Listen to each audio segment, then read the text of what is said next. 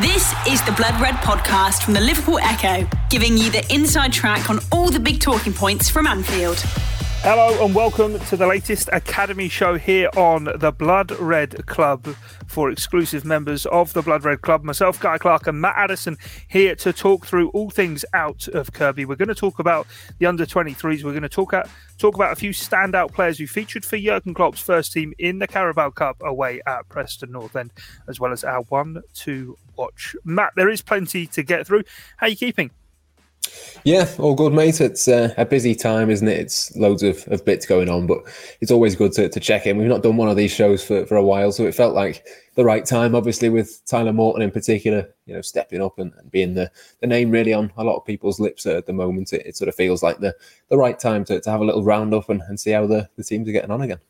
Yeah, he's one of the players we are going to be speaking about. Spoiler alert, he isn't the one to watch. For regular viewers and listeners to the Academy show, you know how the format works. We go through the age groups and how they've been getting on.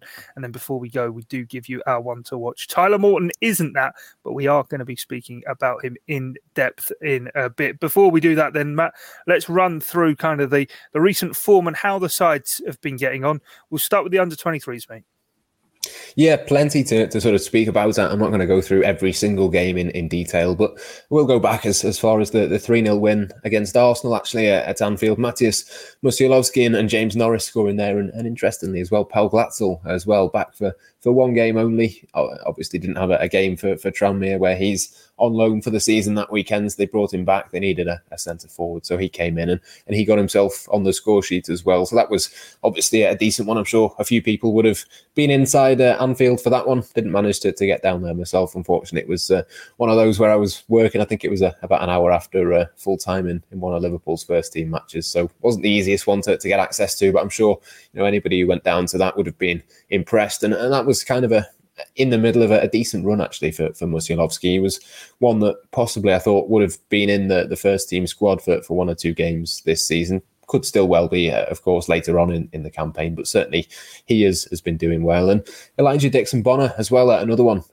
sort of a name that people will have known. He's been in and around these teams for a good couple of years now, at least. Probably even longer than that, to be fair. And he started scoring goals. It's an element of his game that he's not really had, over the last few years, but started to score a few goals, scored twice in a 2-2 draw with Blackburn. And obviously we know that he very nearly left Liverpool in the summer. They allowed him to go and have a trial at a couple of places. Portsmouth was one of those. And yeah, it was a move that didn't quite happen for him.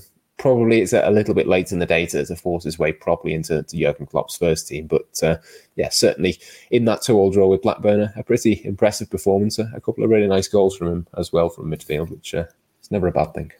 No, certainly not. And I suppose in terms of the 23s as well, we see them so often doing really well in sort of Premier League 2 in cup games that they have as well. But added on top of all of that as well, they do have professional football to play in the Football League trophy, the Papa John's trophy, as it is these days. How have they been getting on, and who's up next for them in that one?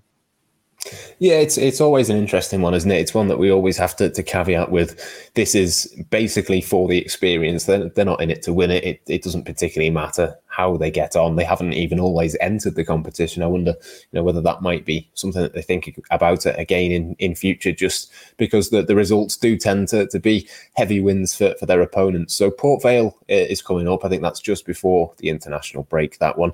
But they've already lost 4-0 and 4-1 to Rochdale and Bolton. So it's not been the best start results-wise, but as we always say, development comes first for Liverpool. This isn't a trophy that they're going to go for. They're not going to bring players back to play in this tournament just for the sake of winning. It's all about giving these players the experience of coming up against senior professionals. Obviously, you can get that if you're Paul Glatzel and you've gone out on loan, or Adam Lewis, or whoever it might be. But I think for those who are staying behind and playing regular academy football, I think this is a big benefit for them. I think there's possibly an argument that there comes a point where losing 4-0 and 4-1 isn't maybe as beneficial. But yeah, I think for the time being, Liverpool will stick with it. As I say, they haven't always entered it. I do wonder whether there'll be conversations within the walls at Kirkby to determine whether they go into it again in future. But I think for the time being, at least, you'd say it's probably more beneficial for them to learn just the tricks of the trade, really, at senior level experience what that's like compared to academy football. And ultimately, they know that if they lose 4-0, 4-1, whatever it might be, it doesn't particularly matter. It's not one that Liverpool have any expectations in. It's just a case of it being a pretty good learning experience. So, yeah, it's a sharp learning experience to put it mildly, but possibly one that I think Liverpool will probably persevere with in future. Yeah, no, as you say, he's a very, very steep learning curve indeed. What about the under-18s then? And a few names again to throw in here, one of which, Oakley Cannonier, who just can't stop scoring right now, Matt. Yeah, no, he's fantastic, isn't he? I think it's 15 goals already this season. I think 10 in 7 in the under-18s Premier League North. So, yeah, just a goal, more than a goal every game at the moment for him. So fingers crossed that can continue. I think we probably would have known a little bit more about him. We certainly would have heard a lot more about him had he not been injured for a large portion of last season. Obviously, that was impacted anyway with COVID and all the rest of it. But I think, for him to just stay fit, show what he can do on a regular basis is fantastic. And I'm sure, before the end of this season, he'll probably step up and play for the under-23s because he's just scoring far too many goals to leave him out. But he's not the only one. There's a few other names. Liverpool have played a friendly at under-18s level. They lost that one actually to Huddersfield. But Melkamu Frauendorf, who again is a familiar name to regular watchers or listeners to the show. Again, a really good sort of start to this season. A real big progression, I think, from him physically, adding goals to his game. As I say, got the goal in this one. He just seems to have that knack, really, of being in the right place at the right time. And that's certainly what it was in this one. It was only a 70-minute game, so 3 goals conceded in 70 minutes, probably not ideal. But again, for Melkamu Frauendorf, a positive to take from that. Off the back of that, then the Merseyside derby, Liverpool winning 4-0 against Everton last weekend. James McConnell is probably a new name that people haven't heard of, but he's one that stepped up this season from 16s to 18s. Not seen a huge amount of him, but have liked what I've seen so far. And obviously, if you're scoring against Everton, that's certainly one way to endear yourself to Liverpool fans. So no bad thing there. And then again, another couple of new names, Bobby Clark and Stefan Bajcetic, I think is how that is pronounced. Bajcetic. I was waiting for you to say that then, because we've debated that. I've tripped over it a number of times, but Bajcetic, is that what you're saying? Yeah, that's what I'm going with. I do need to check that with Andy Kelly. I'm sure he'll have a far better knowledge of. You want to get? We probably said it. We probably said it accidentally one of the 12 times we've tripped over it. Yeah, exactly. You want to clip them all up, take them to him, and say, right, which one of these? But yeah.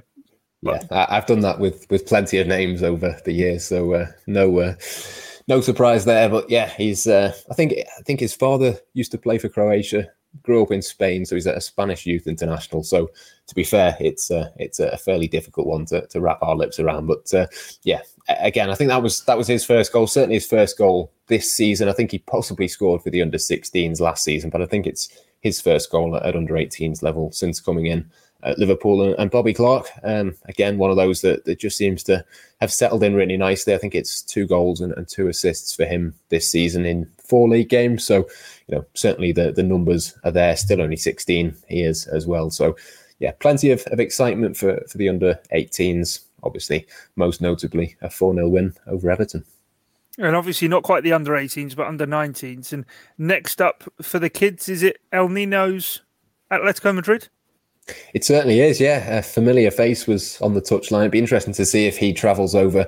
I don't think he's their coach. I think he's actually some sort of director of their youth academy. So he's not necessarily going to be there when they travel over here, but potentially might be an interesting one to see if we can spot him on the touchlines on Wednesday afternoon. So yeah, it's another important one. Again, it's not necessarily about the results. Obviously, Liverpool have done okay at that level so far this season.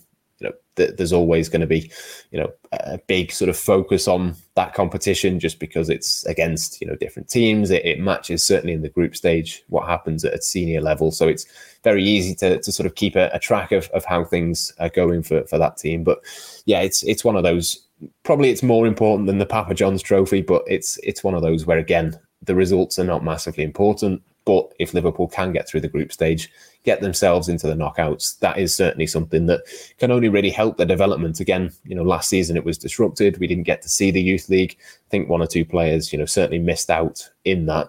Be interesting to see, though, whether Tyler Morton is in the youth team squad or whether he's with the first team, because I know he's another name that's impressed in that competition and obviously gone on to impress for Liverpool with the first team as well. Yeah, you've teased us there with what is up next. We often, obviously, and we will finish with our one to watch, but there are a couple of individuals, even before we get to that we do want to highlight on this edition of the Academy Show and talk about, and one of which is Tyler Morton, which I'm delighted to be able to talk about, because on Friday's Blood Red podcast ahead of the Brighton game, I put it to Ian Doyle that with the shortage in midfield, surely he's worthy of a place on the bench. He shot me down and said, no, he'll be with the youth team, but he wasn't. He was on the bench for the first team, and I suppose with Naby Keita's injury as well that he picked up in that game against Brighton. Obviously, we're waiting to hear Jurgen Klopp speak to the press at the time of recording this ahead of the Atletico Madrid game, but we wonder how long he's going to be out for, as well as the likes of Thiago and Fabinho as well. And with Tyler Morton, certainly the composure with which he showed, I suppose he didn't have the strongest opening 20 minutes against Preston, but he showed real good composure to grow into that game and come into it. And I have to say, Matt, I've been really, really impressed. We've spoken an awful lot over the last year, 18 months of the likes of Leighton Clarkson and Jake Kane. And of course, last week's Blood Red Club focused on how Leighton Clarkson's getting on at Blackburn Rovers, maybe not quite as well as Harvey Elliott did, albeit that can completely be expected given the talent of Harvey Elliott. But I suppose with Elliott also another midfielder injured, the door really is opening up for Tyler Morton. Yeah, it certainly is. And it just goes to show, doesn't it? You only need to sort of be in and around and impressing at the right time to get an opportunity. And look, Liverpool would not have put Tyler Morton on the field if they didn't think he was ready. I think it was probably telling that he didn't make an appearance against Brighton at the weekend. He's not quite ready to come into a senior game in that sort of way just yet. But I thought he was really impressive, actually, in the Carabao Cup. He was in, obviously, the previous round as well. And I just think, for someone like him, he's got all of the abilities. It is just going to be a case of, making sure he stays fit and he isn't injured, but also that he just continues to do what he does whenever he gets these little opportunities, be able to take them. And I think it's interesting if Liverpool at senior level do beat Atletico Madrid and do seal their place in the last 16 with a couple of games to spare on Wednesday. I think it could be really interesting for Tyler Morton then, because I think there's a good chance that we could see him do what Leighton Clarkson did last season, which was, come into the team. I think it was FC Midtjylland, wasn't it, away in Denmark that Leighton played last season. Could we see something similar maybe with Tyler, possibly in the Porto home game, maybe even, the trip to the San Siro on match day 6? I think there's going to be opportunities for him that just keep on coming because, obviously Naby Keita is out injured. We don't quite know at the time of recording the extent of the injuries to Thiago and Fabinho. Jordan Henderson looks really tired at the moment. There is going to be a vacancy really in the middle of midfield. And I think you said it the other day, Tyler just looks probably better at this stage than maybe Leighton or Jake Kane did, when they were in the team. And I mean, the biggest thing, the most exciting thing actually for me is that we've only seen him at senior level as a number 6.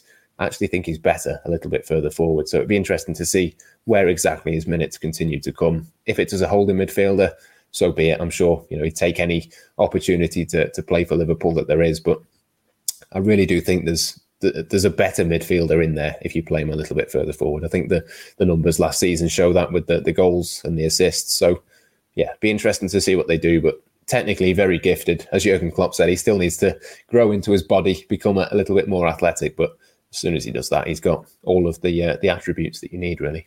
Yeah, he does still have the physical maturity to come, but even then, he's got a tall frame himself. It is basically just a case of filling out and bulking up. And whilst we don't like to talk about those from down the East Lancs too often, you saw how quickly a player like Mason Greenwood went through that physical transformation during that lockdown. And you just hope for Tyler Morton that he can kind of add that, because I have to say, very, very exciting to see such a young local player coming through the system and showing what they can do. And just I thought he spoke brilliantly after the Preston game, didn't he, of going over to the away end and clapping, and that was a lifelong dream already fulfilled at his tender years. And hopefully he's got a good head on his shoulders. He can really continue to go far. You said right at the beginning there though that Liverpool wouldn't have put him on the field of play if they didn't feel he was ready. When that team sheet dropped at Deepdale at Preston North End, there was a name on there that even you as our academy expert were very surprised to see. Ian Doyle mentioned it as well himself on the Blood Red podcast, and that being Harvey Blair, who's only a handful of times appeared for the under-18s, let alone the under-23s. What did you make of his appearance and kind of his development? How high hopes are there for him? Yeah, I mean, he's one that's been injured for a lot of last season, so I didn't really see a huge amount of him at under-18s level. He's very quickly gone from under-16s to senior level, never played for the under-23s before. So it was a massive shock, really. I'm not 100% sure. I suspect there might have been a little injury to Mateusz Musialowski, and that was possibly why it was Harvey Blair that came in rather than him, because I certainly would have put those two the other way around in terms of the stage of the development that they're at. I think he did okay. I think he was on for 55, 60 minutes against Preston.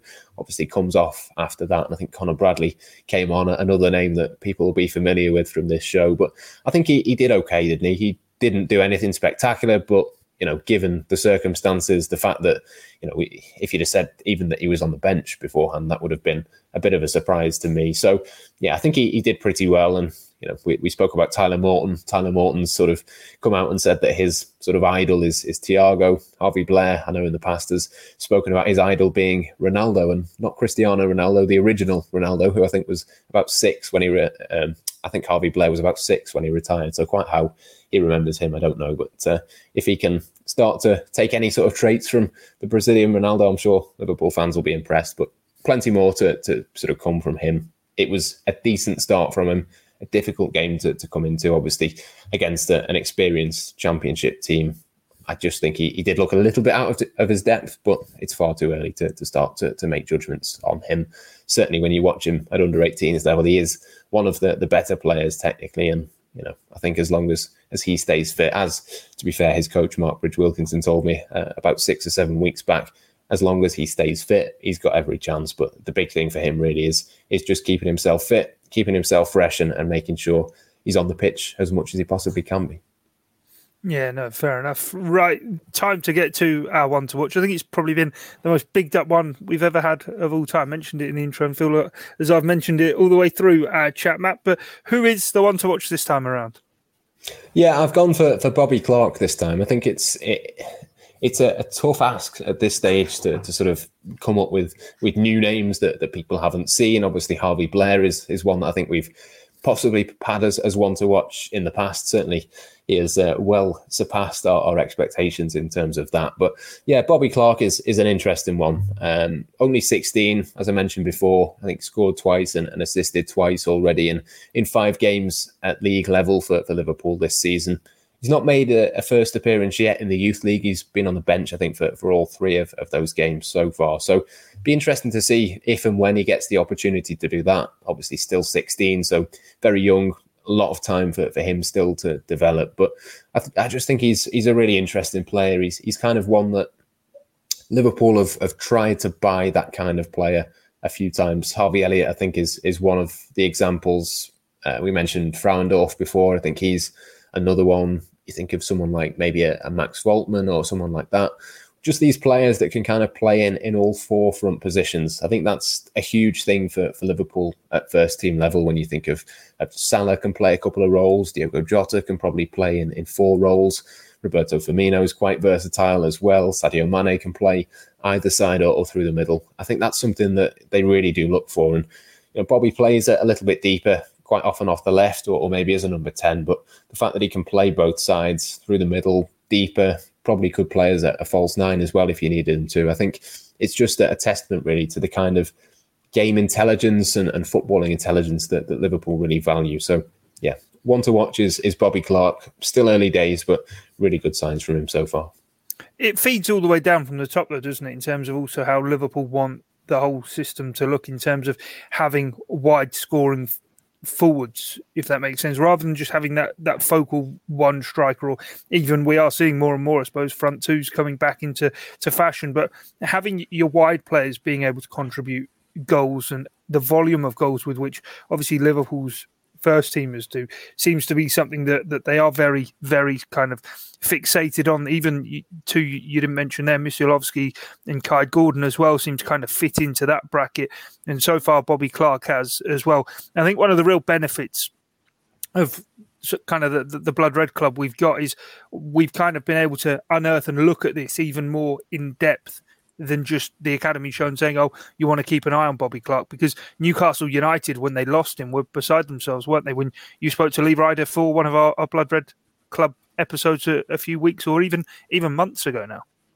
Yeah, it was about 2 months ago, I think it was, that we spoke to him. And, obviously Newcastle, a very different club now than what they were then, even though it wasn't that long ago, obviously, with all the backing and the finances that they've got. I think Liverpool got in there just in time, really, in terms of being able to capitalise on basically a local player whose dad had played for the club, was a big legend for them. But, he decided that actually it wasn't best for his development to stay at Newcastle. Quite often we think of clubs like Newcastle or Sunderland or Everton or Leeds or whatever it might be. You look at I can't remember the lad's name off the top of my head now, but he's just made his debut for Leeds, the Scouse forward who's Joe Gelhardt. That's the one. It was on. He came from Wigan. He was at Wigan. Yeah, he did. Yeah. I think plenty of clubs have looked at him in the past, but he's ended up going to Leeds because he felt that there was a pathway. But I think there's just as much of a pathway now at Liverpool. And I think, for Bobby Clark to have picked them over one or two other clubs, Bayern Munich, Tottenham,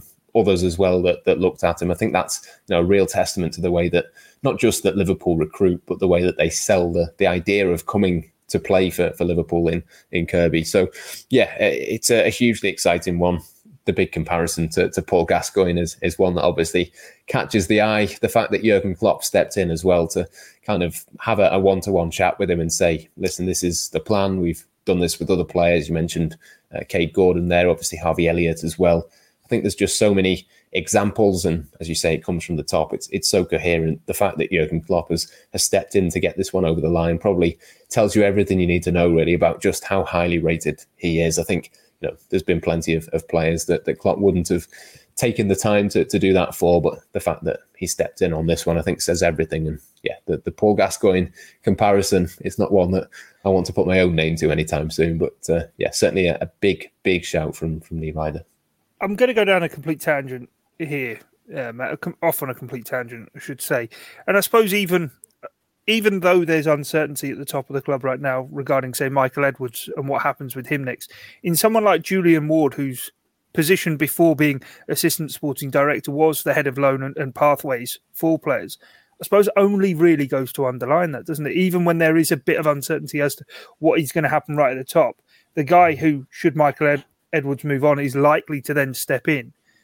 His background actually is a case of escalating these players. And when Liverpool have so many talents within the academy right now, and it's not just a case of we kind of come on here and talk about these academy prospects and say, oh, this could be a good player. There genuinely are so many within the system right now that you look at and go, could make something, that actually moving away maybe from a sporting director whose forte is maybe in the recruitment side of transfer dealings like that. If you've got someone who just knows how to help players on their pathway, it could really be an exciting kind of next phase for Liverpool. Yeah, without a doubt. I think the contingency plan is there. Fingers crossed that Michael Edwards does end up staying, but there is that sort of plan in place if he doesn't. And you're absolutely right. It's all part of the bigger picture, isn't it? I think there's, well, for me, for as long as I've been covering, certainly, but even before I was covering Liverpool, there's never been so many players that you think there's a genuine chance that they could make it. And we're even looking at players like Cade Gordon has come in at the age of 16, and already you're thinking, well, it's virtually nailed on that he's going to make it at Liverpool. If he doesn't, it would be a surprise because of the talent that he's got. Harvey Elliott was the same. He was one that you kind of just knew there wasn't really much risk. The strategy seems to be that they go after these players at such a young age, but they've just got it absolutely spot on. And like I said before, if you've got the pathway, not just in terms of the people directing this, but the other people that we maybe don't speak about in terms of the backroom team, the scouting, all of that sort of thing. Not only that, but you've also got now examples. It's not just a case of this is the way that we see it happening for you. If you're Cade Gordon, you can look at Harvey Elliott and go, well, if I want to go out on loan, I can make that choice. I don't think Liverpool were desperate for him to go out to Blackburn, but they obviously let him do that because that's what he pushed for and it worked well for them. If they want to go down that path, they can.